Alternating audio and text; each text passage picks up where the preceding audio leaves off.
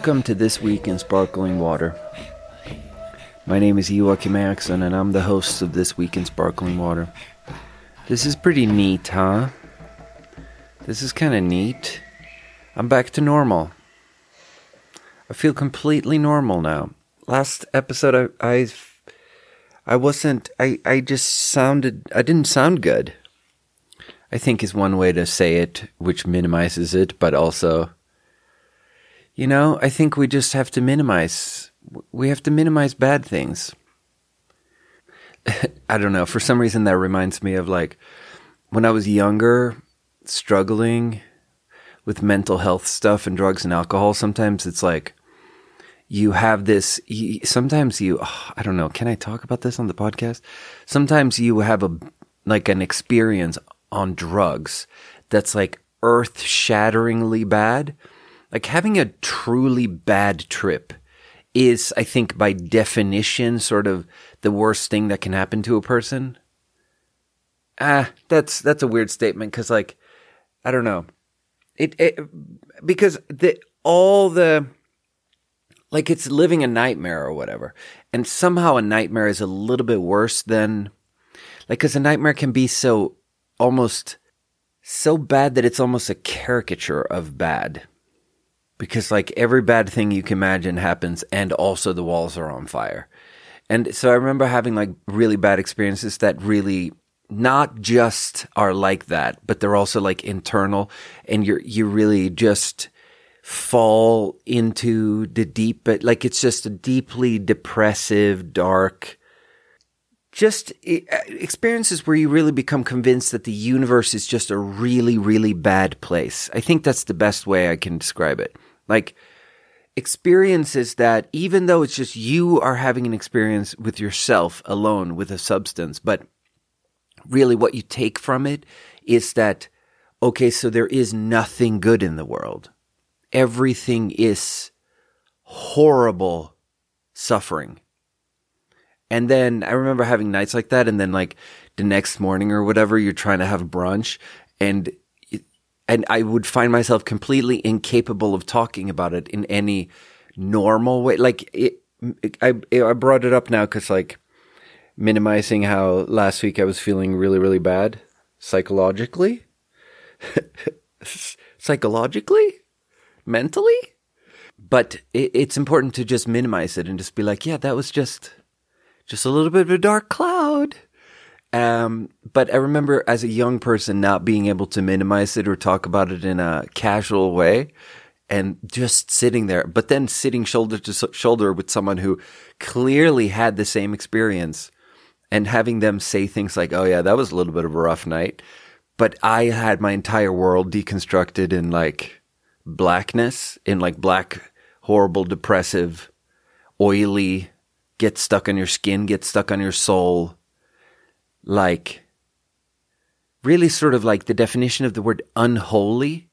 I think as an atheist, drugs and alcohol was frequently a source of trying to experience something that feels a little bit sacred, that feels a little bit special and holy and spiritual. It's a shortcut to spirituality for an atheist. And then a bad experience with drugs and alcohol is truly satanic. I don't know. Those words don't make any sense. Anyway, I'm back to normal. I was actually going to have Amanda Anderson as a guest. I almost said host. Guest on the podcast this week, but it just felt very strange to to have an episode where I sound super depressed and then to have a chipper episode because Amanda Anderson is a wonderful person who has pretty much the energy of the character Elf from the movie Elf. And that's something I look up to and, cherish every moment I get to spend in the same room as her. And I really want to capture that just for a moment. Really want to capture that and bring her on the pod and just, the snapshot idea of people I knew in my 30s, implying that I'm not going to know her forever. That's sad. That's sad to think. We talk about that sometimes. I don't know. I wonder what we're doing at work. Sometimes I feel like we work so much. We work so much and we spend so much time together and we do really enjoy each other's company. And then we talk about it. We have meta conversations about what if this ends? What if someone goes away? Like, what if we don't all work here forever? Like, how sad will that be? And it's like a little bit of a weird, it's almost a little bit of a toxic thing to talk about because it's like, guy, life goes on. But anyway, what was I going to say? Anyway, I the last few weeks, really like 6 weeks, maybe a little bit more even. Yeah, more like 7 weeks. I created an audiobook and then what snuck up on me at the end there that really destroyed me was trying to come up with a new cover. And I think I kind of got something that's pretty workable in its simplicity. And I pulled some stuff from a AI thing to get a picture, and I was talking about that in the last episode. What I found interesting is that I don't think I said this in the last episode. I found a way to pull the stats from my account, and I asked the AI for 2,036 pictures, which is kind of a lot of pictures, I guess, to just sit there. But and then I got interested in it. I was like, then I went in my task list app. I have this little program. It's super basic. It has no features other than you make a list and then each list is a bullet and each bullet can have a sub bullet and you can collapse them. And then the bullet itself gets a little bit bigger, showing that there are sub bullets under this one. And then you can do that infinitely. So like you can make a list of like the 7 next days, and then under each day you can write the things you want to do. And then each task you can make sub bullets of like, okay, so these are the parts of this task. And then each part you can just start writing things under each part. And it has the simplicity, the fewness of features. All it is tab or untab, like make it a subheader, make it a sub bullet, or make it on the same ranking or make it above. That's it. It's just bullets. And it's just really nice in its simplicity, and you have it like on your computer and on your phone, and it just syncs really, really immediately because it's just plain text. No fucking graphics, no like weird anything. It's just black text on a white background. And so I started thinking about it, and I was like, I wonder how many, because I've been using this for years. I used to use something called Evernote, which was just too complicated. It was like you can make notes, and then within the notes you can make notes, and then you can put graphics in there, and then you can do attachments, and then you can like fucking make boxes and tables, and it's like a Word document within a Word document within a Word document. And it just got, and then there's like a fucking exploration bar on the left, and it's just like, it was too, and I had all these colors, and I just really hated it. And it got really slow because I would always end up having like, hundreds of tasks, and then it got really slow. But so I probably have been using Workflow for like 7-8 years or something. And then I found a way to check my stats, and it turns out that I have currently like, what's it called? Unfinished tasks. Unfinished bullets, because there's this one feature where you can do Control Enter, and that will just strike out the bullet because you finished it, and then it will become invisible. And then you can show completed and see how much you've completed and everything. But it's like there's obviously the feature of like finishing tasks. There's just like lists of tasks, and then you finish them. And then I found a way to check how many I have, and I have 3,321 unfinished tasks, which I feel not bad at all about. That feels perfectly fine because I have 11,710 finished tasks. And so it's just like lists within lists of things I want to do, thousands of things. And I promise you that probably 1,000 of these tasks are a task where I write, okay, so just sort out this list Because I'll wake up and I'll be like, okay, first thing, coffee. Second, make this list less messy. And then the third one is to actually do something. But I also was thinking about it because now I did two things today. I finished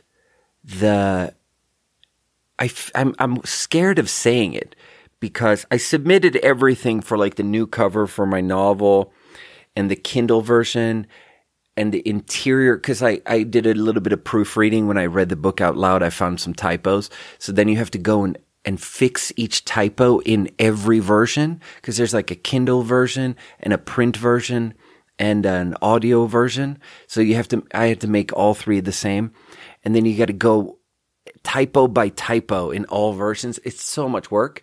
But I updated the cover and the interior. It's called the exterior and the interior. That's the language that the KDP, the Kindle Direct Publishing Community, that's the language they use. So I updated my interior and exterior on everything and submitted everything. I'm worried about talking about it and jinxing it and saying that I'm done, because I submitted the audiobook and there's a 10-day review process, and I'm halfway through that review process and it hasn't been approved yet. So I don't know, but I had so many lists within lists of notes of how the audiobook needs to be edited, and like the silences all need to be consistent for all different types of things. And just like there was so many. So it's just incredibly satisfying at the end of an enormous project to just take an entire like tree of lists within lists and just drag them down to like the done bucket at the bottom, just a big old bucket of all the done stuff that's finished, the 11,000 things that I'm done with. And then today, not randomly, but it just so happened that today I also finally, after a million phone calls, figured out how to close down my LLC, and I closed it down completely. And then I sat and I did this thing that I had an incredible mental block against doing. It was so difficult to do it, but I called all the different governmental departments that the LLC might owe money, because if you shut down an LLC, all the debt of the company becomes the debt of you, like of you as the owner or like the main guy. It's not like the debt disappears.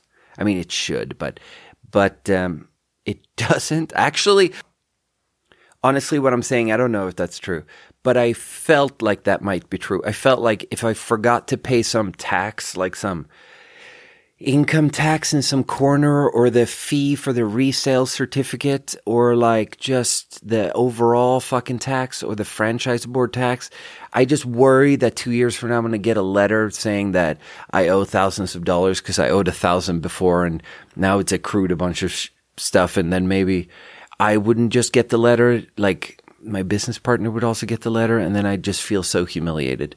So I sat down today and I called all these different tax boards, like the California Tax Board and the Secretary of State, and all these different people and governments around the world. I called governments around the world asking if I owe them any money.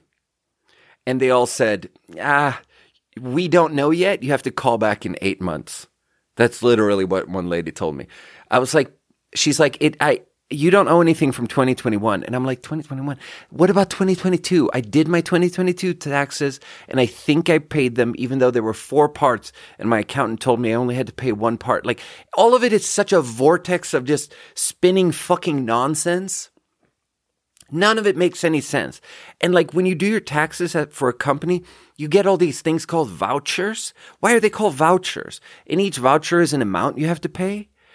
And then my accountant is like, just pay one of the 4 vouchers. And I'm like, why? No explanation. But so I have to call them again in 8 months. But the point is that like the company I was running was like a major family tree of bullets within bullets within bullets within bullets. Because there's like a back end notes to fucking do the bookkeeping, and all of these notes on staying compliant with shit, and then like 10 fucking notes on ideas for how I can sell the product, and just giving up on it all. and closing it down. And then today, finally feeling like, fuck it, man. I don't know. If they come after me years from now and I owe money, then so be it. And just taking all of those like hundreds of tasks and just saying, fuck it. And just dragging it all down to the bottom, to the done bucket. Oh my God. It's like a full body high. Just thinking about it is like, oh, it's so many tasks I don't have to worry about. It's like hundreds and it's like literally thousands of things. So now in the last 6 months, I've developed this new thing of writing on there. Like, instead of just focusing on the next task, I do this thing of like, stop.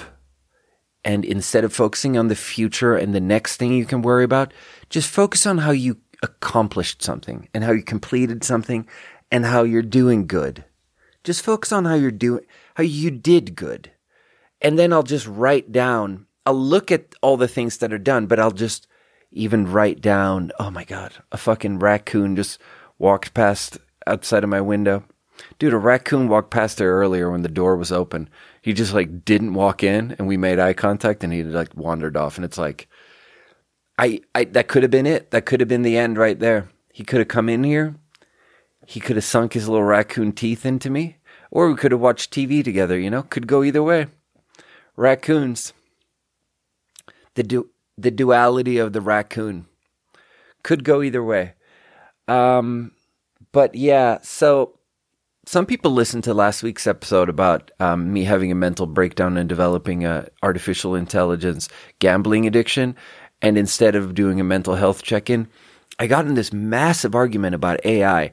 And like, I think it's perfectly fair to talk about this thing of how, yeah, maybe AI is a thing that we should all worry about. And maybe it's going to just become like a computer virus that's way smarter than other shit. And maybe it's just going to eat up our power grid and just destroy all of our infrastructure and just melt our financial system, just like do some aggressive, because everything is in a computer, so maybe it's just going to become like a cyber warfare fucking destroy humanity thing. It could really destroy society, right? So that's one thing to worry about. And then you can worry about it and then you can be like, Joachim, you're a piece of shit for giving $10 a month to Midjourney because you're supporting AI. And if it turns out that it melts the financial system and we all fucking lose everything and millions of people starve to death because we lose all of our computers, then you'll feel like a real piece of shit, Joachim, because you were paying $10 a month to Midjourney, sort of feeding that monster that killed us all. And like, that's a valid point that I accept. But that's not the criticism. The criticism was just about the relationship between AI and art. And, I find this on a meta level, I find this so fucking interesting because I find it so interesting how when a new thing comes along, a new thing in the sense of like a thing that the mainstream hasn't figured out mainstream opinions on, when a new thing comes along, like COVID, in the beginning, there's this beautiful, open-ended, free-thinking period where everyone, regardless of political affiliation, regardless of political instinct, gets to just think about the question themselves without being fed an opinion. And I've talked about this many times before on the podcast, how COVID was there was this 4-month period when COVID started exploding. It was like the news starts in January and February, and then there's the spring of 2020. And in the spring, by summer, it was over. And we all had self-sorted into our well-worn political buckets. Like everything had resolved itself. But before summer 2020, there was this beautiful period of people not knowing exactly what to think about the thing. Like, what do we think about masks? What do we think about vaccines? And for a second, it was like, if there's going to be a vaccine, it's going to be a Trump vaccine, and maybe the leftists are going to hate the vaccine because people on the left are already really like into organic food, and maybe they're not going to like vaccines. And then maybe people on the right are just going to really rally behind Trump and love the vaccine. And then what about masks? Like, you know, masks weren't political before, and it wasn't obvious which political direction was going to pick what direction, or even that masks would be political, you know? Like that wasn't obvious. But even if we gave you the answer and told you, here's the thing, masks are going to be political, and now you have to guess which political party will be for and which one will be against. And it's not that easy to guess. And then so what I'm talking about this for is because I think AI is in a very similar thing where it's like it's now been a few months of AI really entering like the mainstream consciousness. And for a few months, it's been really up in the air where you're allowed to just like, everyone's just like really frazzled by it. And it's really like, that people have this, it's almost like we find it very uncomfortable to not be given an opinion. And the period before your political sort of affiliation and your political sensibility, the period before your groupthink, your sensibility groupthink kicks in and gives you an opinion. And when you just don't, like, because there's a fear, like, what if I pick the wrong opinion and then in the future, there will be a tweet where I was like, fuck masks. And that doesn't age well or something. Or, you know, the Trump vaccine. But so I think we're landing on a couple of opinions here where there's like, it's becoming a left-wing thing to hate AI. And I find it very interesting because I don't think that's obvious. Because here's sort of the thing, and I won't be very good at describing this because I'm not, one of my many, many flaws, something I would love to be better at is correctly and fairly restating the opinions of people I disagree with.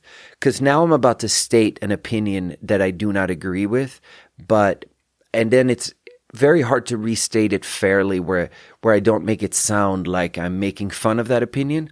Because I think, honestly, oh my God, I got to change mindset here. I got to really slow this down because the truth is that this opinion might be right. Like, the opinion is basically like that there's a strike right now. The fucking Writers Guilds of America, they're striking.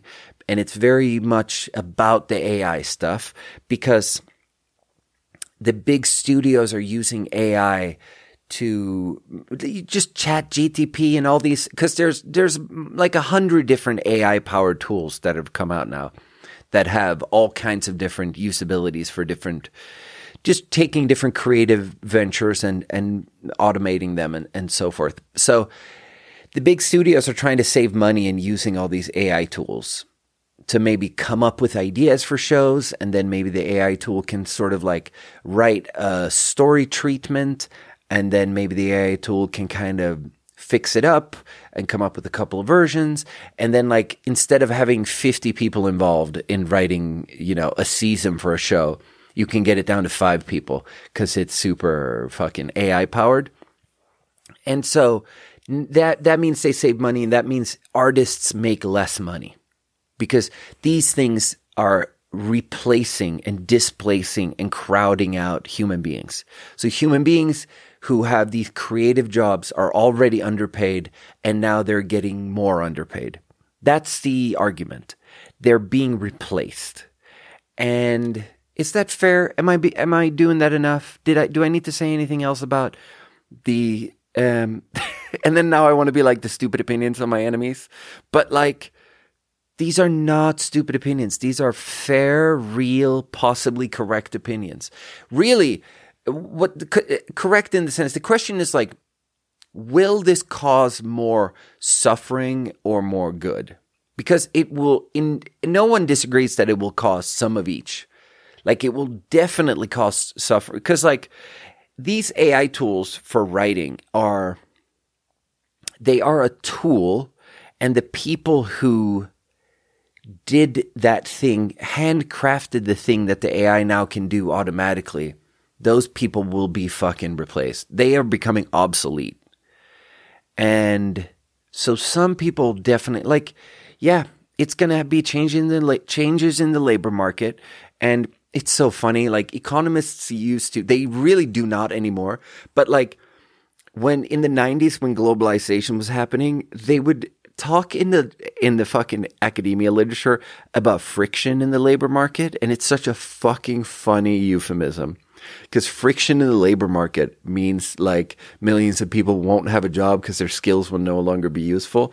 And, you know, it's just a little bit of a friction because 50 years later, those people are dead and we don't have to worry about it anymore. It's just a little bit of a change. It's just a little bit of a course direction where we like abandon millions of people. And it was fine to call it friction until like the opioid epidemic, because the opioid epidemic put too much of a face on it, where it's like friction is really killing tens of thousands of people in Appalachia who don't have teeth already because they fucking were so fucking homeschooled or some shit. But, yeah, what was I talking about? Okay, yeah. So that's the opinion that there are lots of headlines. Now, the headlines are sort of coalescing around these like anti-AI because they will displace so many workers. That's becoming the opinion, you know? That's becoming the sort of center-left New York Times, Slate, New Yorker, center-left sensibility. It's becoming a sort of mainstream opinion in that half of America. And then the other half of America, I don't know, honestly. And because we're so early in it that like center-right America hasn't really decided yet. But the center-right media is more open to it because in the short term, you can tell how like big corporations actually have a lot of money to save and make. They can make a lot of money on using these tools and they can save a lot of money using these tools. So like, I don't hear a ton from like Fox News shitting on AI. And then there are weird characters like Elon Musk is turning out to be, unfortunately, a super right-wing, poisonous, horrible man who has all these different sides to him where he also, you know, creates really put the electric car on the road more than anyone else. And it's like saving the planet and making us interplanetary and all this stuff. And like Elon Musk, before anyone, like no bigger voice earlier on was more anti-AI than Elon Musk from the existential threat, not the sort of labor market perspective. Like Elon Musk thinks that we probably will all die from fucking AI. But so that's not that interesting. The point that I was going to make is like that the opinion I don't hear anyone put forth is that you could, from a center left, from a left-wing perspective, be super pro-AI because it is a democratization of creation, of like tools, where like just imagine movie making today. Like movie making today is controlled by a few movie studios that have these producers that have all the money. And making a movie is incredibly expensive. And to make a movie, you have to get fucking Harvey Weinstein-esque characters to be interested in your movie. And those people are, as much as they are like, you know, super woke and making hella woke movies and shit, because that sort of seems like what you got to do to make money. They are still racist as fuck and they're sexist as fuck. And like the Harvey Weinstein people are fucking literal rapists. And to make a movie or be in a movie, you have to work with those people because they control the whole thing. Like very few people with imperfect, it doesn't even have to be about how they make the wrong choices. The thing is that they make very few choices. Like very few movies can be made because it's very expensive to make a movie. Like imagine a future pretty fucking soon where you don't just have a text prompt create image AI. You have a, you know, write a movie script, and then feed the movie script to the AI, to the computer, and then it spits out a feature film. Just frame by frame, photorealistic, just people acting, and then you look at the first draft and you're like, nah, I want the acting in this scene of these fucking photorealistic, completely AI-generated people to be a little bit more emotional, and this one to be a little bit less emotional. And you can modulate it, and you can do whatever you want, and you can put it in whatever setting you want, and you can do whatever you want. Or you can also do, because that might be a little bit soulless, it might be a little bit like, it might lack something, especially in the beginning, to just have it be completely AI generated.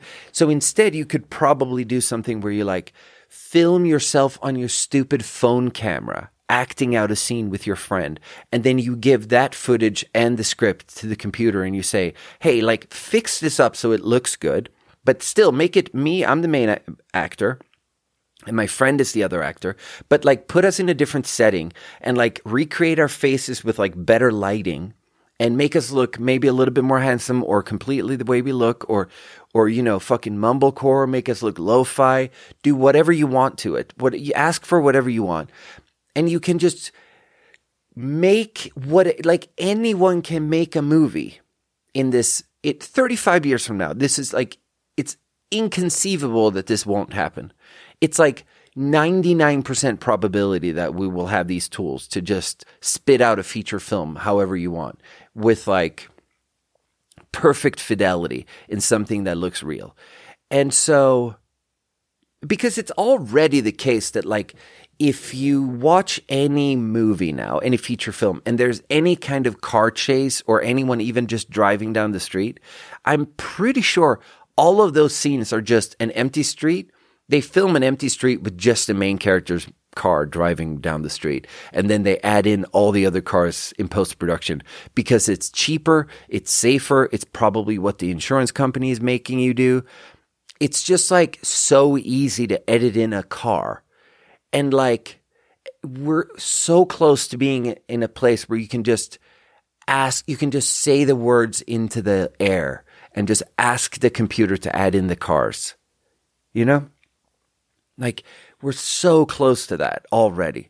But so, what that would mean, if you can imagine a future 35 years from now where like anyone can have an idea for a movie, and then they can sort of like, the idea isn't really formed, so you start talking to a chat bot, and the chat bot sort of like helps you talk through it and flesh out the idea into where you really get to the point of the idea that you're really attracted to, that you really think is like super fascinating. Like there's something with two people, you have an idea with two people, and maybe someone is cheating on someone, and you know, it's a married lady and she's cheating on her husband and she has a boyfriend, and then her boyfriend dumps her and she has a broken heart and she can't show her husband that she has a broken heart because she's still fucking married. And that's your movie idea. And you're like talking through it with the computer, and the computer really gets you to understand what part of it you're interested in. And then you talk to the computer, and you together, working with the computer, you come up with different scenes, and then the computer gives you different like dialogue suggestions, and you just flesh out the whole thing, the script. You just write an entire script with the computer, and then you turn around and give that script to another computer that just turns the whole thing into a feature film, and the whole thing costs you like $20. It's like a $20 a month subscription based, like $20 a month, and now you can make as many feature films as you want every month, or you can make 5, because like CPU time is still not free, you know, so you got to pay $20. But it's like, that's the level of how much money this is going to cost, because it's really just gigaflopsies, you know. It's really just CPU time in the end, and a little bit of hard drive space. Like, we're chilling. And so imagine that future and how everyone will have access to making a feature film. And then imagine how much better that will be in terms of politics, in terms of not having Harvey Weinstein decide what movies get made. Instead, everyone, even because really we've already had a democratization of certain creative tools like music making. Music making used to be this like racist, sexist, the Beatles they get to make a fucking record, but there's like 10,000 black kids in the ghetto just getting shot all day, and they have the same amount of talent, but now I made it a little bit sound like black people have more talent when it comes to music, and that's not what I'm saying. I'm saying with any sort of like societal plague or injustice, you can always come up with this thought experiment of being like, if we hadn't had the crack epidemic, if we hadn't lost all those like poor black kids to the crack epidemic, then those people could have been like Mozarts and Renaissance painters, and like imagine all the great thinkers that we lost to like famine in fucking India.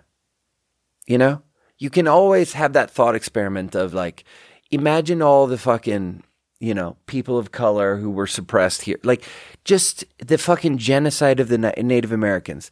Imagine all the like movie directors that we could have had if those people had lived.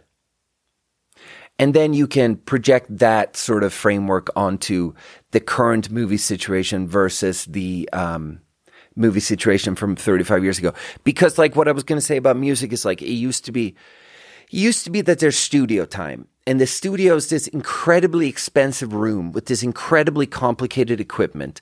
And getting 1 hour in there is incredibly expensive, and you have to get a deal. You have to sign this like very, very backloaded record deal. And very few people get to go into the studio. And then now, like in 2015, Lil Yachty can be 16 years old and have like nothing. Lil B can just like sit in the ghetto in Berkeley and just like make his own shitty beats and just make 1,000 songs. Like Lil B put out an album with 1,000 songs on it, and they're all trash. But the point is that like it's this really the person to bring up to convince the people who aren't convinced is Lil Nas X, because people love the people I'm trying to convince are the people who love Lil Nas X.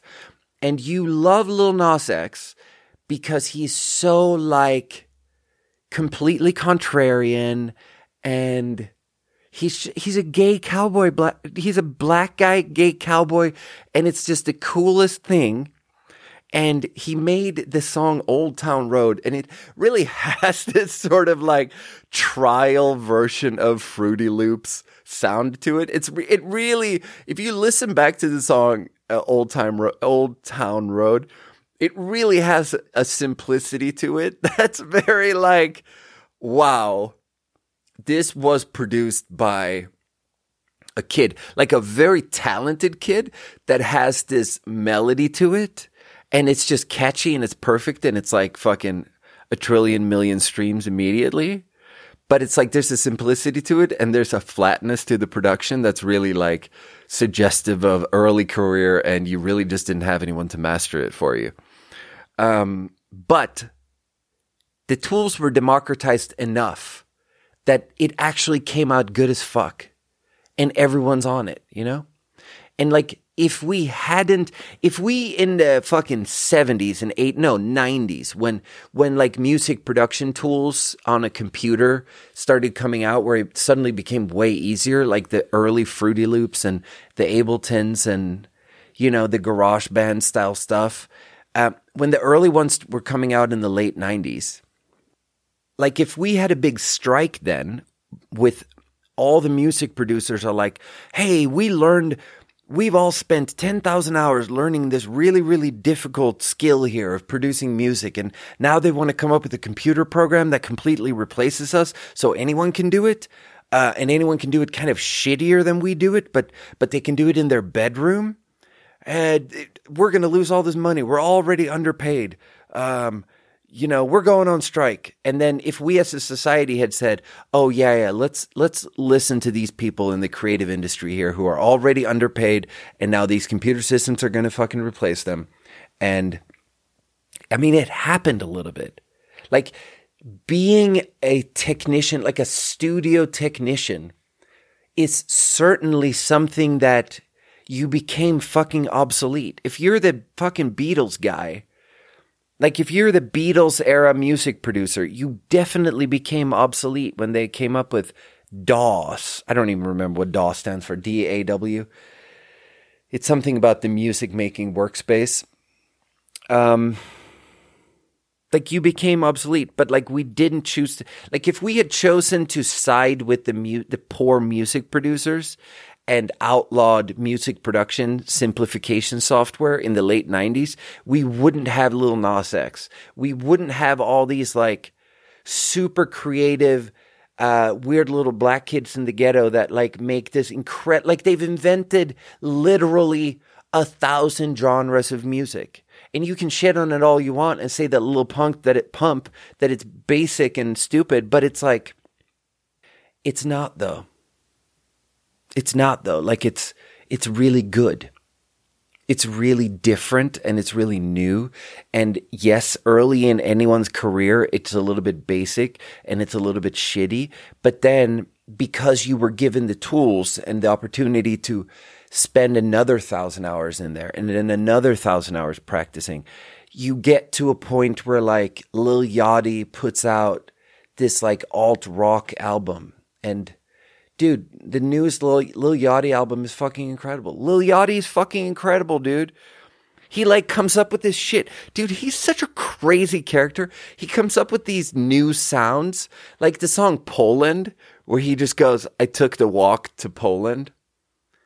And there's his lilty vibrationness to his voice that sounds like a mix between like something electronic or singing into a fan.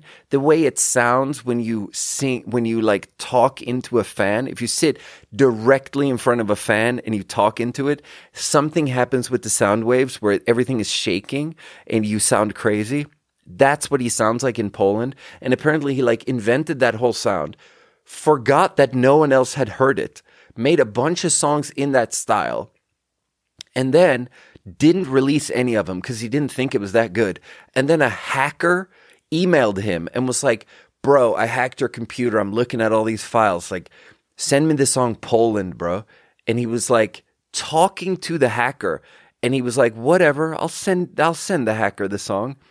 And he literally sent the hacker the song because the hacker asked for it, because he didn't care. He's not obsessed with like getting credit or being in control of the creative process or any of it.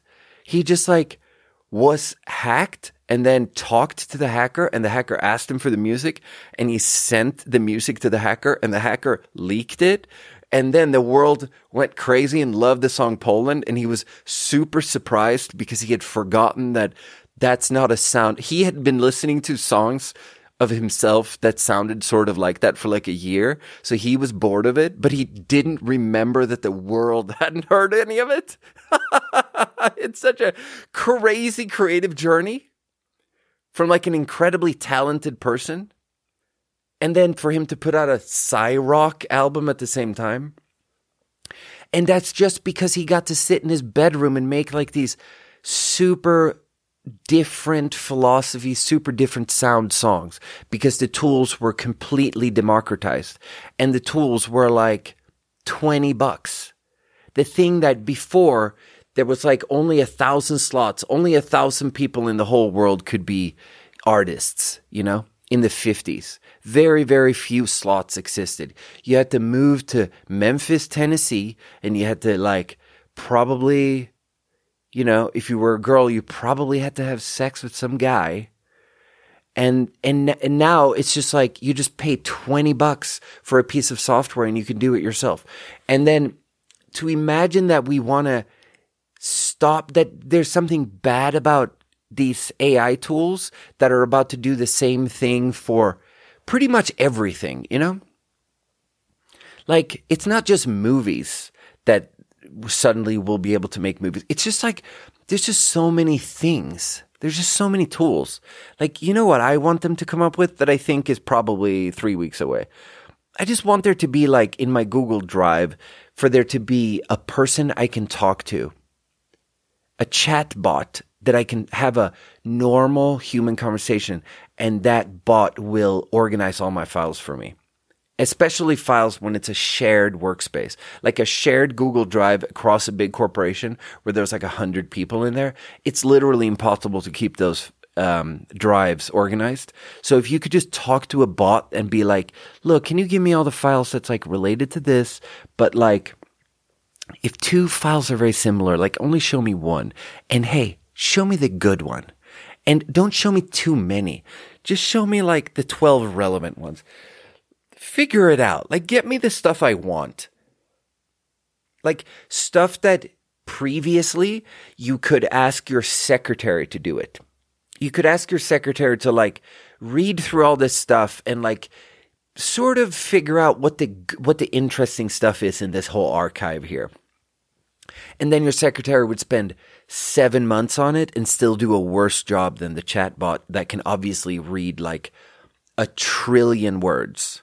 Like, there's just a limitation to what even a team of secretaries can do that, you know, some sort of open AI digital personality doesn't have that limitation. And, yeah, I just think, like, after we have an explosion of anyone being able to make any art, like, in whatever space we've had that, it just makes it so much better and so much more fair.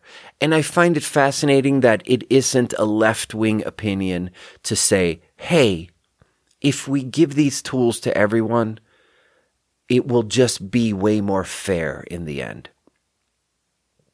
But it was never easy, you know? None of this ever, it's not like there won't be human suffering as people become obsolete. You know, like we like to make fun of the Luddites because, like, the Luddites were the people who worked in the fucking textile factories, and then they came up with the loom or whatever, the automated fucking whatever factory machine you could have to make fabric automatically instead of having a bunch of 100 people working on it. And we make fun of them because it's like they were trying to destroy the fucking textile factories, but it's really like, it's funny to think back on because it was such the wave of how everything became a factory. It's very funny to imagine that you could have tried that to stop it. It's a joke. And that's what this is too, you know?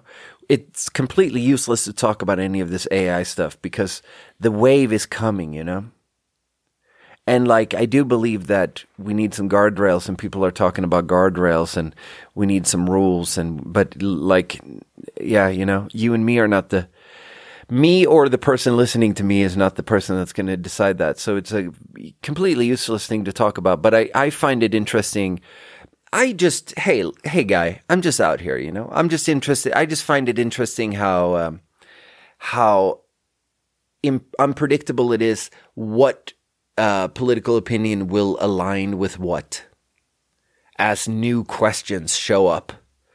You know, everything like climate change. It was never obvious that, like, the people who want higher taxes are going to be the people who think climate change is real and vice versa. Like, that's nothing directly follows from the one doesn't directly follow from the other. It shouldn't be connected. But it is.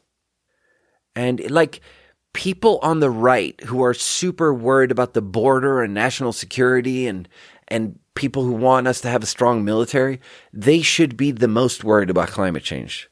It's the biggest national security. Like, there's so many things.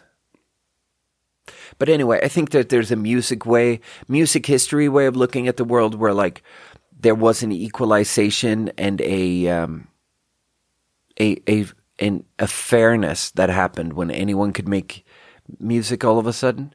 It's still true though, like, nothing is perfect because you gotta have time. I don't know.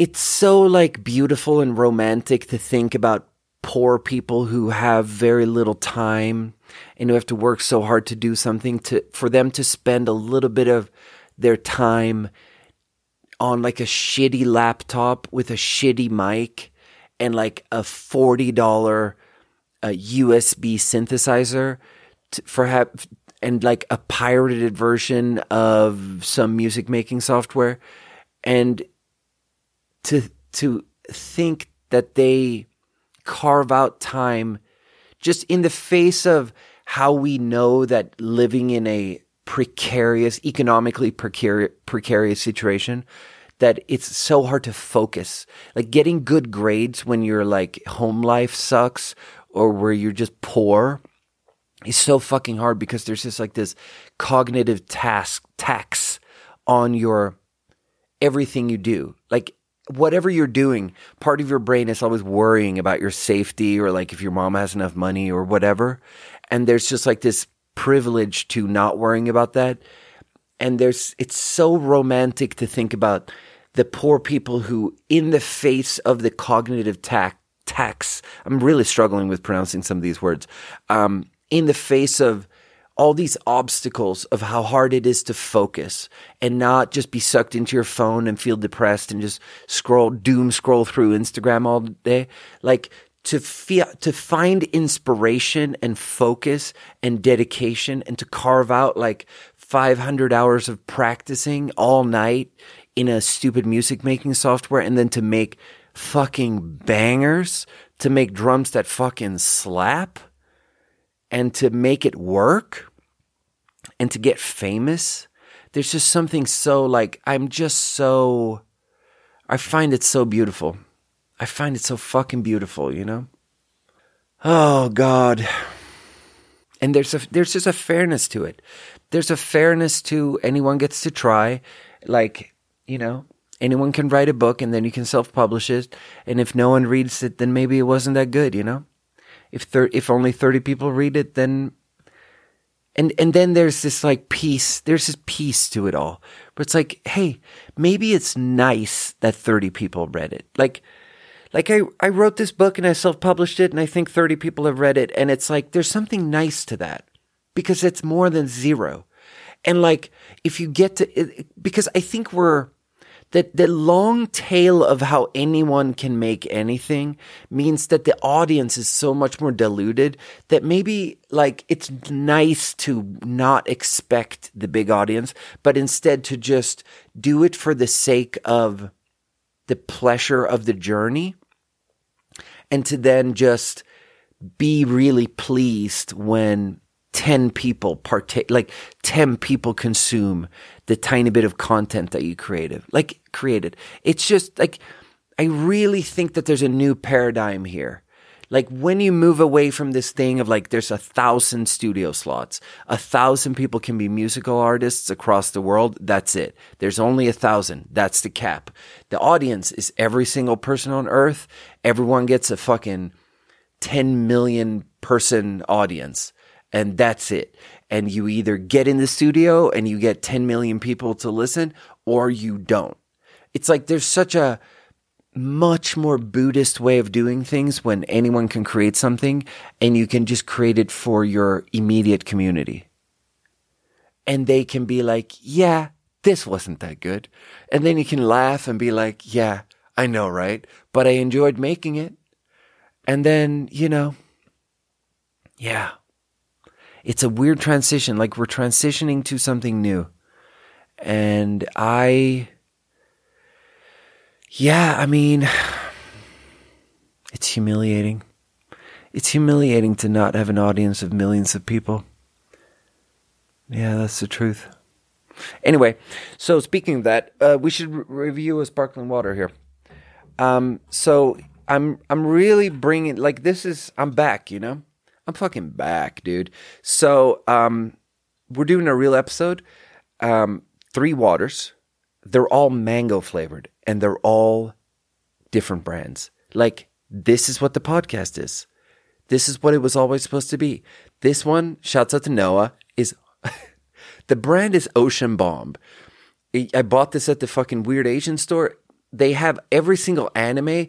They have like 10 different flavors with like marketing with characters from animes. So this one is from the anime One Piece, which is a show that like has 1,200 episodes. Actually, I have to Google it because how many episodes are there of One Piece? Hey Alexa, how many episodes of One Piece are there? 52 episodes have already aired, and there is one episode. That, Total of 1,063 Alexa, stop. That is such a funny way of saying it. She said, season 1 of One Piece has 1,062 episodes. That's a very funny way of saying it. Apparently, it's still a season. Yeah, I think they don't do seasons. But, okay, so Ocean Bomb, mango-flavored sparkling water. What's the character? It needs to say. Yeah, I mean, Noah could probably tell me. Maybe the character's name. I mean, there's just a bunch of words on here. Na. Yeah. Anyway, let's just give it a little smell, and then a little sip. Mango. I love mango. I love the fruit. I bought these 3 mango flavored sparkling waters, and then I was at Briar Patch, the local co-op, and I held a mango in my hand, and I was like, fuck it. I'm going to go all out. I'm going to get a mango too. Oh, that smells... Dude, that's so cool that this company has hundreds of flavors and that they don't all suck, because that smells really good. Okay, such a scam that they call this sparkling water, because that's a soda, 90 calories, really, really fresh mango, though. Like, that's just full-on delicious. Not watery at all. Like, not watery enough to be called sparkling water, but that's fine. Yeah, that's like that's an 8 out of 10. I mean, it's kind of disqualified because it's not watery enough, but that's an 8 out of 10. That's just like sweet and juicy, and it just tastes like real mango juice. Is there real mango juice in here? Nope, but there's high fructose corn syrup. Okay. Yeah, anyway, I was just thinking a little bit about the politics of picking a side and how it's interesting that we haven't picked a side immediately with new stuff. It's also interesting and positive that like some of these things, like I feel like with the vaccines, we kind of ran out of steam. Like on the one hand, the pandemic kind of ended, but it also like, I don't know. I felt like at the end there, it got a little bit like, it got more okay to talk about how it was never black and white. Because for a bit, it was really portrayed as very black and white, where it's like any side effect of the vaccine had to be made up. Was according to the like very dominant left-wing narrative, any side effect was made up, and that makes it hard. I don't think that produces the best outcome, to force people to believe that it's completely black and white. Like, it was always an equation. It was always like there is stuff in the pro column and there is stuff in the con column. Like, it was always a decision that you weigh. And then, you know, I think the truth about the vaccines in the end is like that they, weirdly enough, had a side effect that was pretty severe for young men more than anyone else. Young men ended up with like an inflamed heart muscle in a sort of like elevated rate. And then, you know, does that mean in the middle of the pandemic you shouldn't get the vaccine? No, because it's a fucking equation. It's like the risk of getting COVID and getting a fucking inflamed heart from fucking COVID is much higher than getting it from the vaccine. But just acknowledging that, what I'm saying is I feel like we kind of got out of our trenches a little bit, and it got a little bit more okay to just like acknowledge both sides and just be a little bit like, yeah, you know, well, that was kind of a mess. You know, I feel like after 2-3 years of a pandemic and like a year and a half of screaming about vaccines, everyone kind of ran out of steam, and everyone kind of came out of their trenches and was like, wow, okay. We were all being a little bit too intense there, huh? You know, like when I don't know. It's interesting, the dynamic of like after a fight. Because the dynamic of after a fight is, yeah, it's pretty crazy. It's like when I was fighting with Tristan last weekend, and I think we both felt super bad. Like, I felt like I had acted way worse than her. And she clearly, in how she was apologizing to me, felt like she'd been acting way worse than me. And we were both like, really... Yeah, it's so weird. Like, two people get super angry and they're screaming at each other and they totally cross the line and just like become super mean and it's like super shitty. And then when the adrenaline fades, you like, there's just this weird thing afterwards where you're like, God, I went way too hard in the paint, you know? And I'm sorry. God, that's something I don't miss about being in a fucking committed romantic relationship. Just the fucking... Because it's the thing of living together is how that's really... The thing of living together is like how you don't have anywhere to retreat to so much in the physical space. And you just spend so much time together that it's like, wow. You get so angry. Because it's like, just get out of my space a little bit. Oh man, it's easy to get angry. Anyway, yeah, this episode, I'm really feeling this like post. I'm really in a state of after. Like I'm really feeling this like after a fight, after finishing a bunch of big projects, like because the audiobook and then the cover of the books was this thing that became a thing that needed discipline and needed so much focus that I have something I noticed not that long, like a few years ago. I just made this like really. Like, it's a horrible observation, but it's like, on some level, if you're really trying to get into the highest gear with productivity, you have to neglect everything. It's like, I don't know, maybe other people can do it a different way, where they just militaristically wake up in the morning, wake up early, do the bed, and they're not even thinking about it because they just do their body just makes the bed every single morning. Yeah, it's called making the bed, not do the bed. Fucking Swede. Fucking piece of shit. Stupid fucking potato Swede. You just like make breakfast, do the dishes immediately. And then you like, it's 7 a.m. Now I'm productive. Maybe those people exist, but I really believe that for most people struggling through modernity, it's much more like, if you really want to be productive, you have to neglect everything. Like, I almost forgot to pay my credit card bills. I did not do the dishes. I mean, I did dishes a little bit because I have to keep eating. But really, the thing that got horribly fucking neglected was like my floors got so dirty.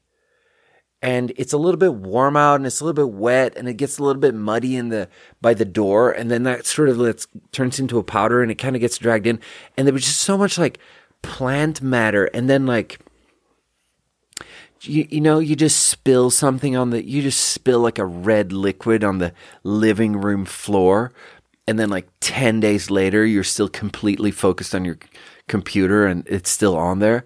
And it's like, every time I see it, I'm just like, it hurts, but I also know that like I have to stay focused on this thing. Like I have to just work. And I have like laundry got completely neglected, no working out. My house got so messy. Like every single surface was just stacked with like stuff, just like random papers, just stuff. And then today, I hit submit on the last stuff. I called all the government agencies and asked them if I owed them money, and they were all like, nope, don't see any balance due. And I hung up with the government, and I put some headphones on, and I deep cleaned my entire house top to bottom. Just like, every single surface got wiped down, everything got put away. And then like, it's so like, what is nicer than that? Having finished a project and then wiping all the surface up so that the crummies fall down to the surface below, and then wiping that surface so that all the crummies fall down to the surface below that, and then wiping that surface so all the crummies fall down on the floor, and then you sweep, and then you vacuum, and then you spray all the spots in the floor that have like something that needs to be mopped, and then you get it all wet on the spots that just have a little bit of like there was one part where in my kitchen where for 3 weeks, I've been looking at a string. You know how I'm really particular when I eat a banana. So I have to peel the banana, open it up, and then pull the little stringy bits off. And I dropped one of those on the floor. So it's like this string, and then it goes brown, and then it just fused with the floor. So I have this S-shaped banana string that's just fused onto the floor. And for 3 weeks, I'm looking at this thing, and I'm like, guys, I can't deal with that. Like, I'm not seeing any friends. I'm not doing anything fun. I'm not sleeping. I'm literally losing my mind. The podcast episodes are barely existing, and I have to focus on this project. And it's going, like, I'm on the brink of death here, but I can do this if I just don't clean up the string on the floor from the banana. So, and then I sprayed it down today. And then so I did this, like, complete mop. I mopped the whole house. I took all my recycling, and here's a nice one. Having a big truck, it's like the dump is closed today, so I couldn't take all the recycling to the dump.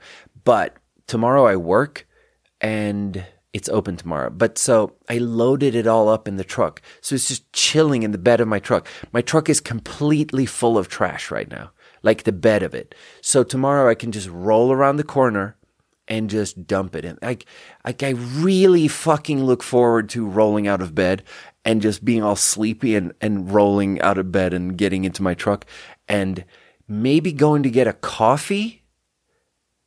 I don't know. Coffee has to be involved in some way. I think maybe what I'm going to do is because it's hot these days, so I'm going to make coffee tonight and just put it in the fridge.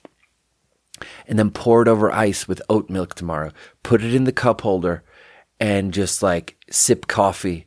I'm a germaphobe, so it's hard to put things in my mouth while I'm at the dump. But like, I'm going to wear gloves, and then I'm going to take those gloves up and just take the gloves off and just sip ice cold coffee. And it's like, oh. And then come home and like, 1,000 pounds of recycling. All the evidence of a debilitating Amazon addiction gone. Like it never even happened. Oh, like what's better than this? I finished all these projects and then I deep cleaned my house. And here's the real thing. I think my sobriety is doing pretty good, actually. I think first of all, I'm coming up on year 4. And we're approaching, when you rack up a couple of years and you don't think about it all the time. I was actually thinking I was about to hit my 3rd birthday, but then I realized that's not how numbers work. 2019, July 4th, 2019 is my sobriety date. So I'm actually coming up on year 4. It's Chef Eric was telling me how he was like, has this whole year he's been thinking he's about to turn 57. And then he was in the car with his daughter, and he's like, yes, I'm about to turn 58. And she's like, dude, you're 56. And he's like, nah, dude, I'm about to turn 58. I'm 57. And she just like is so much smarter than him. That's what he thinks. Honestly, that's the guy I should have on the podcast because he is the epitome of maturity. Like mature is such a hard to pin down concept, and it's like one of those things that it's like what they say about the Western world. I used to believe Mikael Schönhals, my thesis advisor, who always said that you're not allowed to use the expression Western world because you can't define it. And then years later, someone said, hey, just because you can't define something doesn't mean it doesn't exist. And I realized that's true. There are things we can't define that exist. and maturity is one of them. Western world is another one.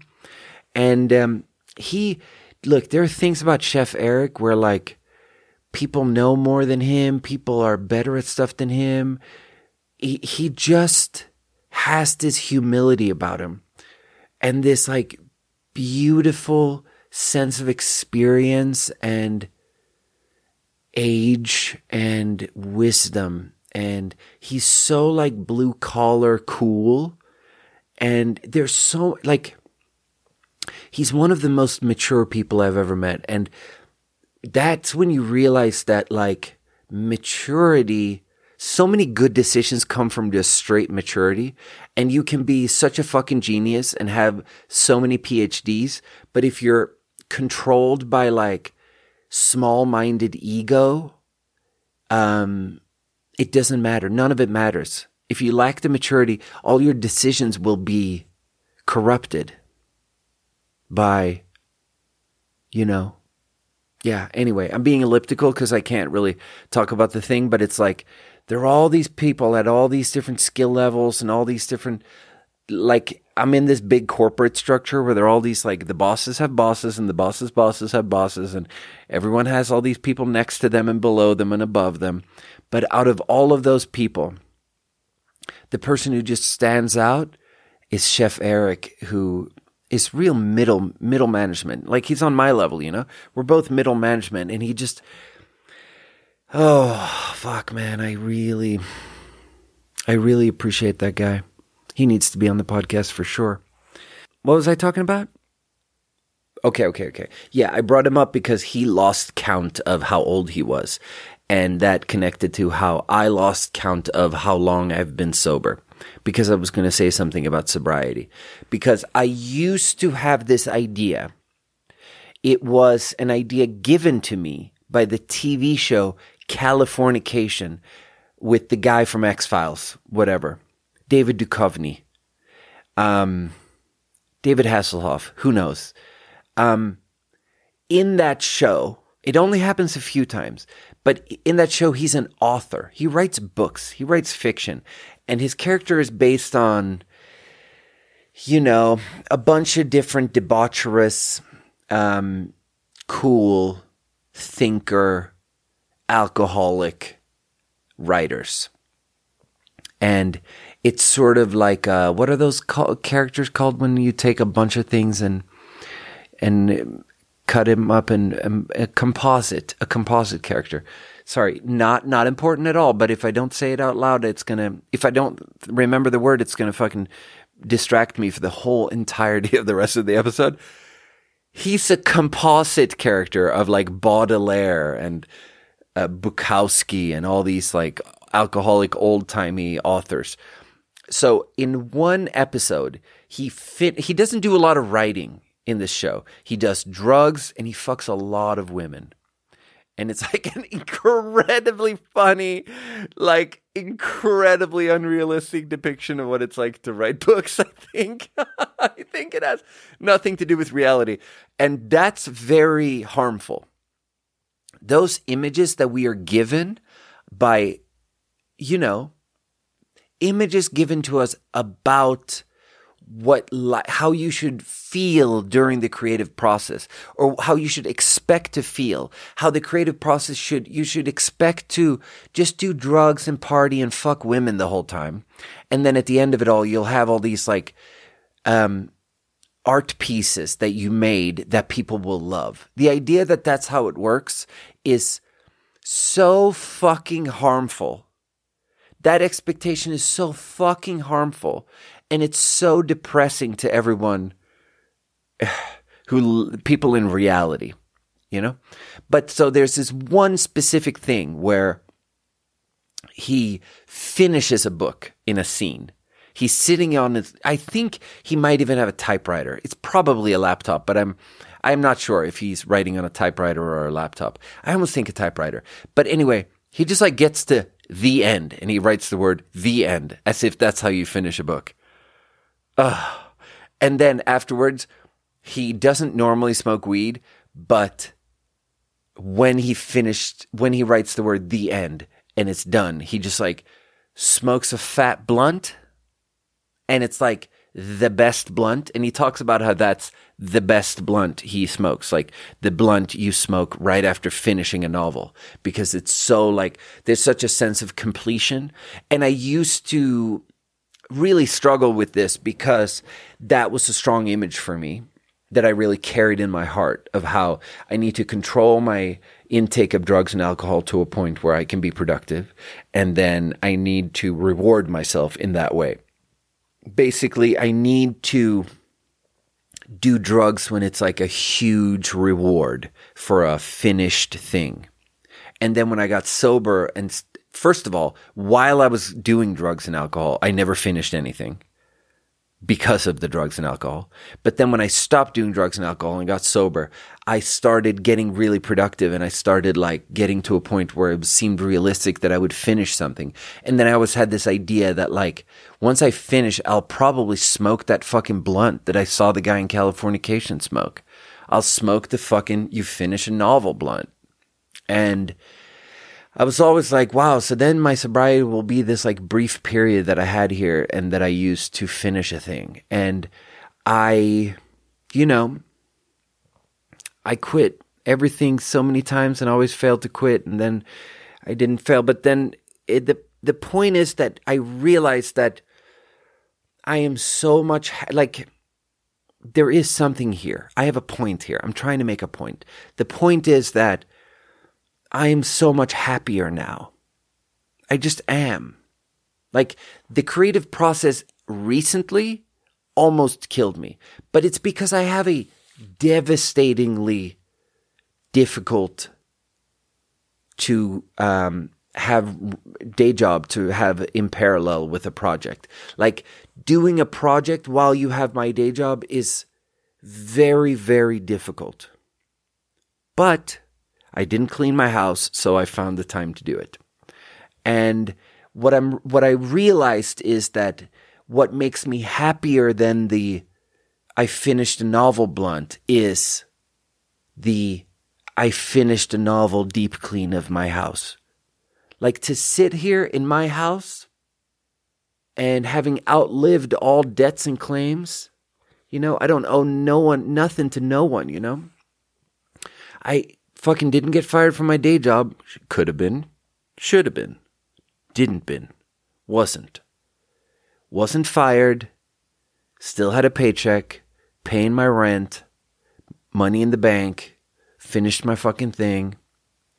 And now, for my next act, for my next creative project, I'm going to just do something chill, dude. I'm just going to do something I actually enjoy. Oh my God, dude. You're gonna see. You're gonna see, and it's gonna be wild, I'm gonna be wilding out, dude. Oh, and then I'm gonna stay sober throughout it, and then I'm gonna finish something, and then I'm gonna clean my house again. And I'm gonna feel like this again. And this is a good feeling. I'm feeling good right now. Even though I have to go back to work tomorrow. But I'm gonna go to bed, I'm gonna wake up, I'm gonna go to the dump. My house, like my porch is so tidy. I tidied up my whole porch. And like, dude, I did such a deep clean. It's crazy. Anyway, let's drink another water. So, mango, hop water. Sparkling hop water crafted with adaptogens and nootropics. I'm pretty sure I checked, and I feel like I've already reviewed this on the pod, but I checked and I haven't. So I hope I checked correctly. Oh, that's weird. Wow. All the hop waters they smell like fresh cut grass. Like daddy's been out fucking tearing the lawn up, And we're talking a push mower. This smells like a push mower. Like a freshly greased push mower. Absolutely no mango. Like 1% mango behind just, 7 contractor bags full of fresh cut grass. Just bright green, lush, fresh cut grass. that thick stuff that you could just lay down. Like you could fall, like you fall out the window on the third floor and land on this grass and you wouldn't even hurt yourself. You know, that kind of thick, lush. Oh my God. I saw this Drake video today, just called like, it was called some crazy word soup thing. And, it was called like Jumbotron shit. I'd never even heard of this song. And then it just showed up on YouTube and I looked at it and it's like, and there's this girl there that shook her butt, shaking her butt. Jesus, guys. Wow. Sometimes I feel like such a, I don't know. I feel Amish sometimes. Sometimes when I see someone, once a year I see a girl twerking in a rap music video, because I do not watch music videos. But once a year I see a girl twerking in a rap music video, and I feel Amish. I feel like I've never seen anything before, and you're really blowing my mind here. But there's some girl there's a girl in that video that shakes her butt a little bit, and then she's what it really is.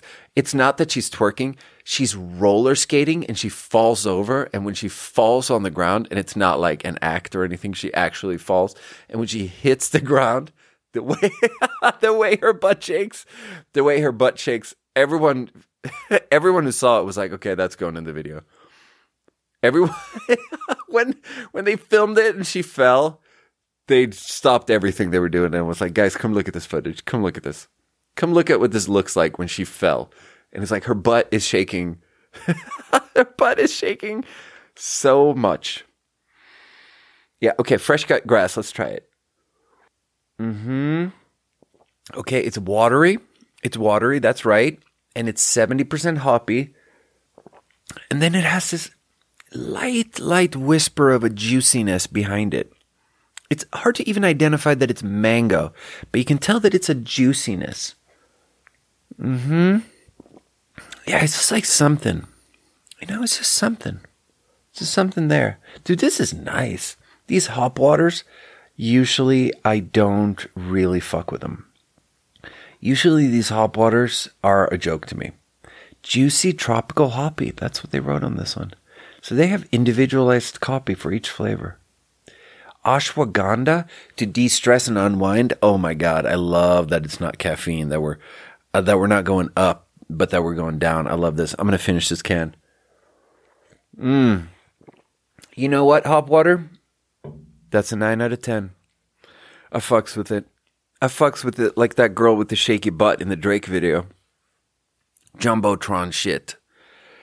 Oh, God. What else is going on? Yeah, here's another thought about drugs and alcohol. So, like, sometimes when you're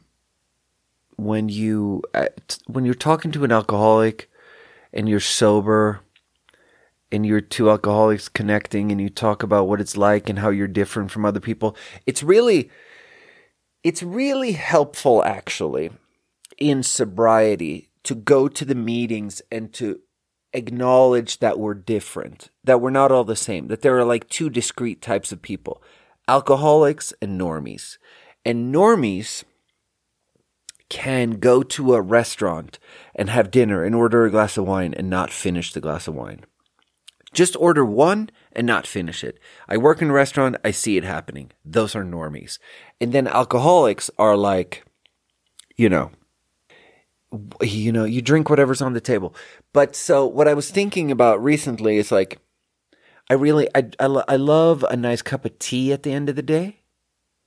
And I have been trying to find like, what's my favorite tea? Like, what's my favorite non-caffeinated tea? Because I'm this wholesome motherfucker, you know? I'm this wholesome motherfucker. I got these wonderful blankets. I'm fucking touching 3 of them right now as I'm sitting here. There's my red blanket on my feet. There's my pink blanket on my couch. There's my thick, big hoop yellow blanket just chilling off to the side here. I'm a wholesome motherfucker. My house is nice, dude. I got pillows. Everything's like beautifully clean. I got a couple of candles lit that I really got into candle. Like I learned that there's something with candles that does something to your brain Like, we don't even really understand it, but there's something about having a little bit of an open flame chilling on the side that's extremely calming for humans. So I light some candles, and then I got annoyed that candles are really expensive. And then I realized that every time we host a wedding, they buy like 1,000 candles, and then they just throw them in the trash.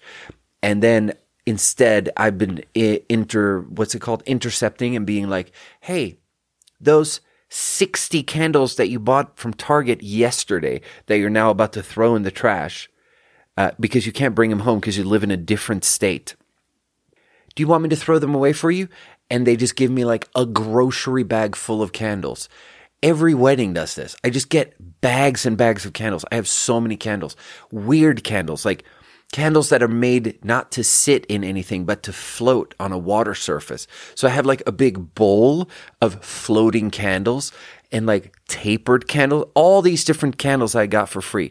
What's more calming to a human being than getting shit for free? You know what's more calming than just a candle? A candle you got for free. Look, man, where's the lie though?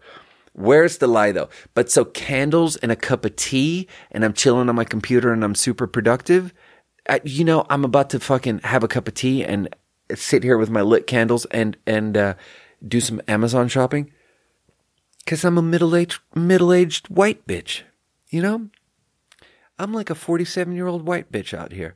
But what I was going to say is, however much you like having a cup of tea, it's still, as much as I tell myself I love it, and I tell myself it's such a nice ritual, and everything about it is so nice, and I bought a 50-pack of 50 different flavors of non-caffeinated teas, so I could try all of them and find like exactly the one I liked the most, and then I didn't like any of them, but I went to a place called Delish Bish, and they have a tea that's like a honey vanilla fucking thing that the lady was like, this is delicious. You should try this one. And I tried it, and it was better than any of the 50 ones that I got from the Stash brand variety pack. So I made a cup of the delicious tea, the honey vanilla fucking shits from the Delish Bish lady. I bought a cup there at Delish Bish, and I had a cup of this tea, and it was so good. And then I immediately went home on Amazon and ordered it on Amazon. But so 2 days ago, or last night or something, who knows, I make a cup of tea. I do my big cup that Dr. Luke gave to me.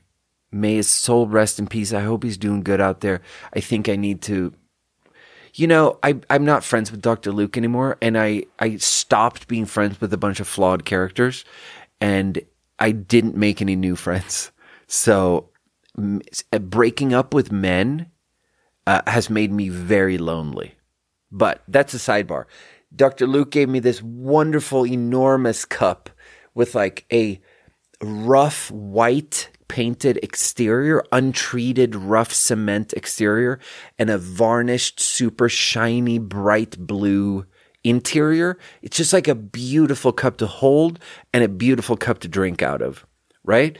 And so I made this cup of the vanilla honey shits in this tea, in this cup, and everything was it was such a good nighttime ritual. I was doing so good. I was like going to chill and just watch an hour of TV or whatever. And then like, I realized like an hour and a half after I made the tea, I just find the tea on my desk and I realized I haven't taken a single sip. I just never took a sip. I made it and forgot about it immediately. And it's like, it made me think of alcoholism and how one of like the sort of hallmarks, unmistakable traits of being an alcoholic and having a glass of alcohol in front of you is the impossibility of forgetting it. Like, there is no way to forget to drink a beer when you're an alcoholic. Like, that isn't possible. Maybe it's actually good that it is possible for me to forget to drink the tea. Like, I enjoy the tea, but I can also forget the tea sometimes. And that's the space, that's the that's the realm we need to stay within, where we enjoy things that we can, that we sometimes just forget about. Like, that's a very good realm, because that's not where addiction is.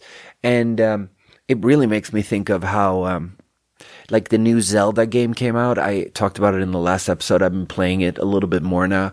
And I think I almost mentioned this in the last episode, but like, it remains true that there's this beauty to the game. It's slow. It's a slow pacing, and it's really music. The music is not at the forefront in any way, but for some reason, I'm really noticing the music and the sound design. Like, it has this beautiful, like, sometimes you're walking over white pebbles, like just a stone garden with an area of white pebbles, and you run on grass, and it has this beautiful grass sound. And then when you run on the white pebbles, it has this beautiful, like, they capture the sort of warm rocks, just the intimacy. There's something so clean about a stone garden. There's something so peaceful and meditative about walking on those white rocks in a stone garden, in a Japanese stone garden. And then you're back on the grass, and like like a very sort of scaled down symphony orchestra thing, where just like a few instruments at a time, just beautiful open spaces with a few instruments at a time of the symphony, just sort of like playful notes as you go through a forest. And it's so beautiful. And then there's this thing about it where it's like, but I'm good after an hour. Like, I play it for an hour and then I'm good. Like, I don't need to, it's not addiction. And like, sometimes I don't play it for like 4 days. Like, I love it. I really enjoy it, but sometimes I forget about it. And that's really where we need to be. I enjoy it, but sometimes I forget about it. Because I used to do these things that I never forgot about, and they forgot about me, you know? The drugs never remembered me. That was never how it worked. Okay, never mind. Maybe we should drink water. And the most important word here is actually the maybe, because so I'm at my local food co-op and I'm buying mango flavored sparkling water, and I see this one and it's actually non-sparkling. And that's humility, you know? Maybe we need to question everything in every moment. And maybe my podcast shouldn't just be focused on sparkling water. So I bought a non-sparkling. The brand is called Agua Bonita. Real fruit agua fresca. Manga-Habanero, made with real fruit. It's like some real fancy, high in antioxidants, vitamin C, plant-based, lower sugar, 90 calories though. 90 calories in a can is, that's a lot of calories. You piece of shit. I'm trying to pretend like this is a healthy. Minority owned. Oh my God, minority owned is that's not something you see on stuff often. Agua Bonita was inspired by my grandpa. Oh yeah. Okay. There's so many funny memes on the internet about this stuff. Like, when you're at the co-op and you read the side of the label, it's always like, hi, here at Dirt Flap fucking meal replacements for babies. One day we woke up and our 3-year-old little Steve, he was shitting himself to death, and we were like, we need to start a company. And that's the brand story is always really intense. Oh yeah. So I haven't even read this, but I can tell that the brand story is going to be intense. Agua Bonita was inspired by my grandpa, a migrant farm worker who would rescue fruit from the fields and make agua frescas for our family. Dude, God damn it, that's heartwarming. Did that just warm your heart right up? Because that warmed my heart right up. And I take back any sort of like making fun of it in advance that I just did. We've continued this fun tradition in a way that tastes good, is better for you, and good for the planet. Salud, with an upside down exclamation mark before the S. Her name is Kyla. Oh, she has like a really healthy looking tan. Not just because she's minority owned, but like, Kyla is like pretty hot, you know? Woman owned. This says there's a logo for woman owned. We got to get that logo at work, dude. Dude, I got to get a fucking tattoo that says woman owned. Okay, filtered water, mango juice, agave syrup. Yeah. So here's the thing though. Here's why this is a maybe. Not just because it's non-sparkling. When I picked it up, I was still in a state of deep, deep depression, right? It was before I turned a corner. It was before I, let's say, deep cleaned my house. When I picked up this can at the store, and I mean physically when I picked it up with my hand, it just like caved in my hand. And it was all soft and weird. And I was so depressed that any normal person or any normal version of me would put that one back and just grab the one next to it that looks the same and grab that one instead. But instead, I just was like, okay, I guess I'm drinking a defective can. And then I go to the register and the lady goes, sometimes Americans say this stuff to me that like, I just know that it's the perfect word and I could have never thought of it. The word she used was, oh, she goes, oh, this can has a little bit of slack to it.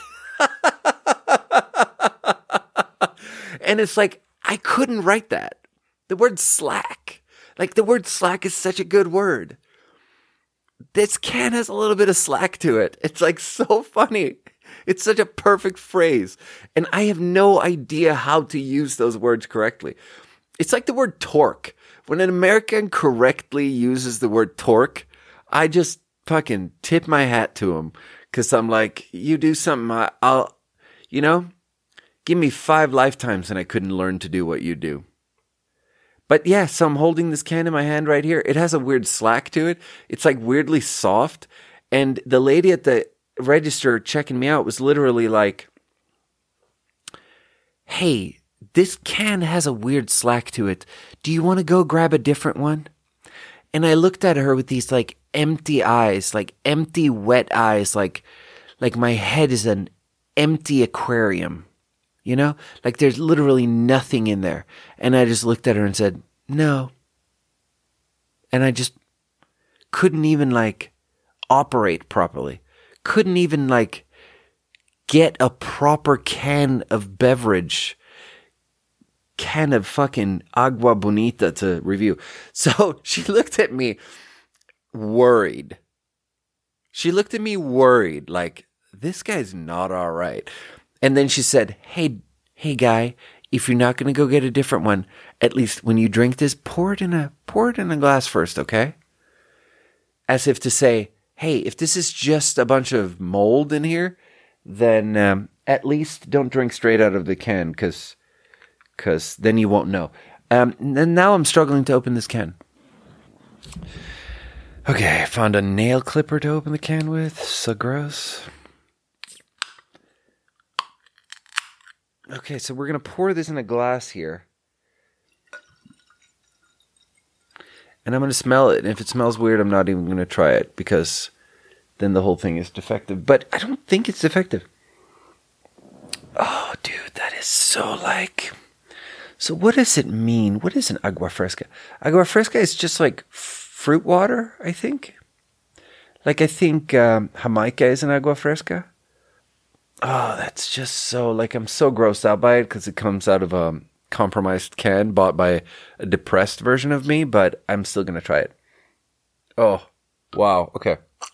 Spitting it back out. Yeah.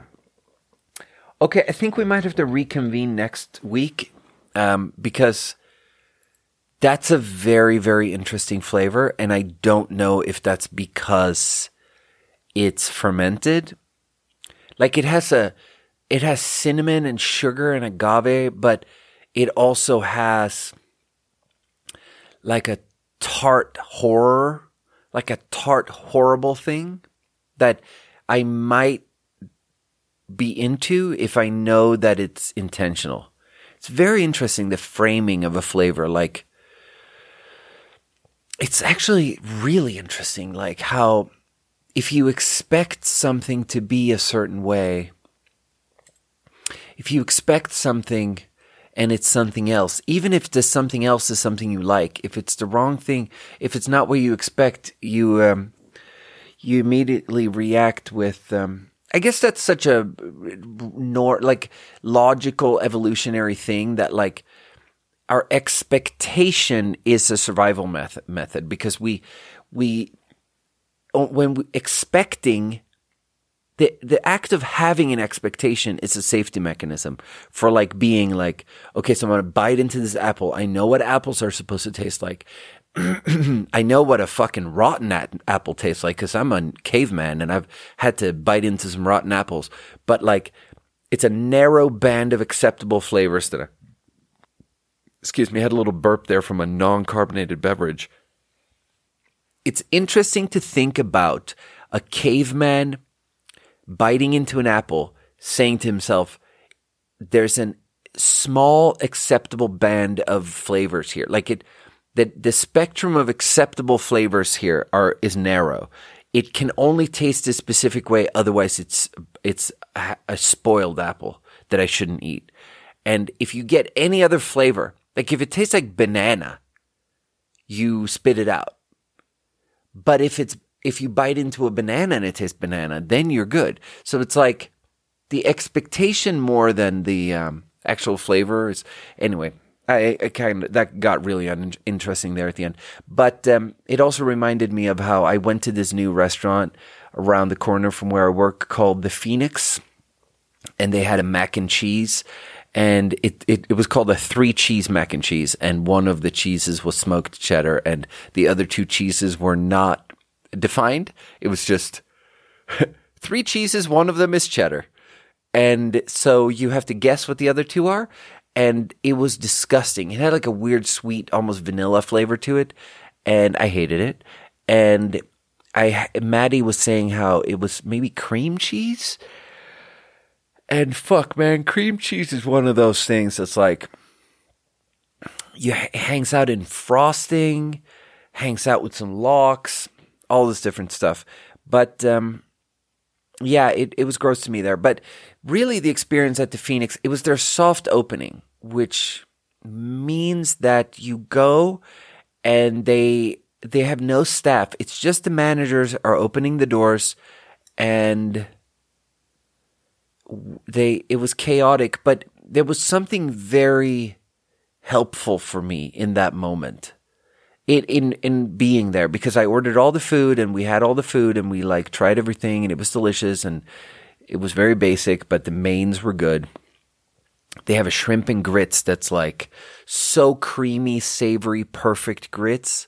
Like grits that are, so good. Honestly, so funny that I just said all that because we had a pork belly al pastor on the menu at work that was served on blue corn grits, and the whole dish was so fucking good. Like house pickled pineapple, like cubed up pineapple pickled in vinegar and hot sauce, so they're spicy, and then also like a hibiscus quince jam that adds like a sweetness, and then a spicy al pastor sauce in a pork belly comes in, and then it's sitting on a blue corn grits. But the thing was that there was fucking cream cheese in the blue corn grits, and that fucked it up for me. That added a weird sweetness that was like just fucking disgusting to me, and it fucked up the whole dish to me. And it's funny, cream cheese is this thing, man. But the shrimp and grits was really good at the Phoenix. But what I was going to say is like, it taught me, I have two big thoughts about it. First of all, it taught me like, as a patron, how you don't notice anything. Because they kept going up to the PA system and saying into the microphone, "I'm sorry, we're having some technical issues." And it's like, they said it like 3 times. And it's like, guys, if you don't say it out loud, I won't know that. Because like, we're just having a meal in a restaurant. The food is showing up at the table. The drinks are showing up at the table. Nothing weird is going on. I'm just hanging out with Maddie, having food. I don't know what your technical issues are. So it's like, they are freaking out about a real thing. But the real thing is a behind the scenes thing. And it's just very helpful for me as someone who does events and stuff to realize that, like, you can get away with whatever, because if you don't start apologizing to people. Because the apology is the first they ever heard of the fact that there's a problem. Most of the time. And there's a big lesson about life in there. About just keep on trucking, my guy. You know, we're all going to be dead in a minute. So, like, just keep on trucking. Don't apologize. You know, just go with it. And it might not be exactly how you intended it, but just like, you don't need to explain how this wasn't going according to plan. It's fine. We're going. It's fine. And then the other thought that I had about it was like, it's so, like, I have this, whatever I'm talking about that's theoretical, I have this really, really strong belief that it's important to look at the world not as a zero-sum thing. It's important to look at the world where generosity is how you get the best results. If you have a tool, you figured something out, you had a good idea, just share it with people. Just teach people how to do it. Just help people. Don't worry about taking credit for it. Don't worry about charging them money for it. Just share whatever good idea, whatever work method, whatever best practice you've come up with. Just share it with people. Whatever recipe you've come up with, whatever like thing you have too much of, just give it away. Just give away to people and just have this like positive sum view that if we just work together, Alexa, turn the fridge off. If we work together, things will be better. And if we go the other path, if we feel threatened by each other, and if we feel like we have to hoard what we have, and if we feel like more people doing what we do will crowd us out and we're worried about it, the more we look at the world like that, the worse our outcome will be. And I really believe in that theoretically, whatever I'm talking about on a theory level.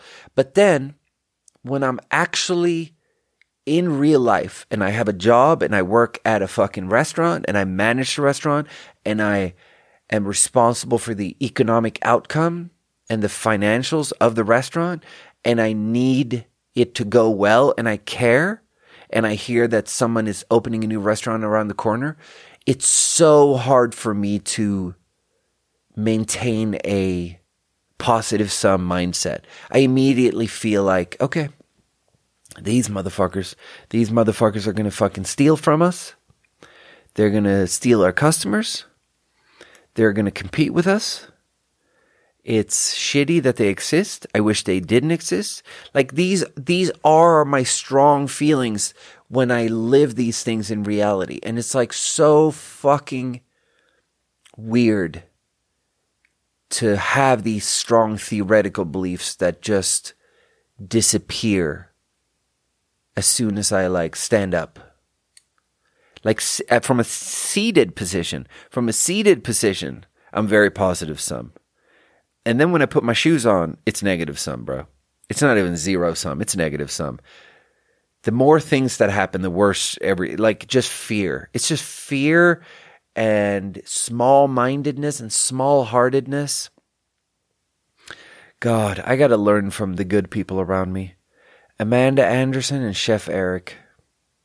These people have hearts so big that I can't even see the other end of it, you know? Hearts so big that I can't even hold around it. Hearts that just go on forever. Yeah. Me and Chef, we have a lot to learn. Me and Zach, we have a lot to learn, and we're going to learn. And we're going to lift each other up, and we're going to go really far. Because we're going to learn how to just work with other people. We're going to work with other people, and we're not going to feel threatened, and we're not going to feel small-minded, and we're not going to feel small-hearted.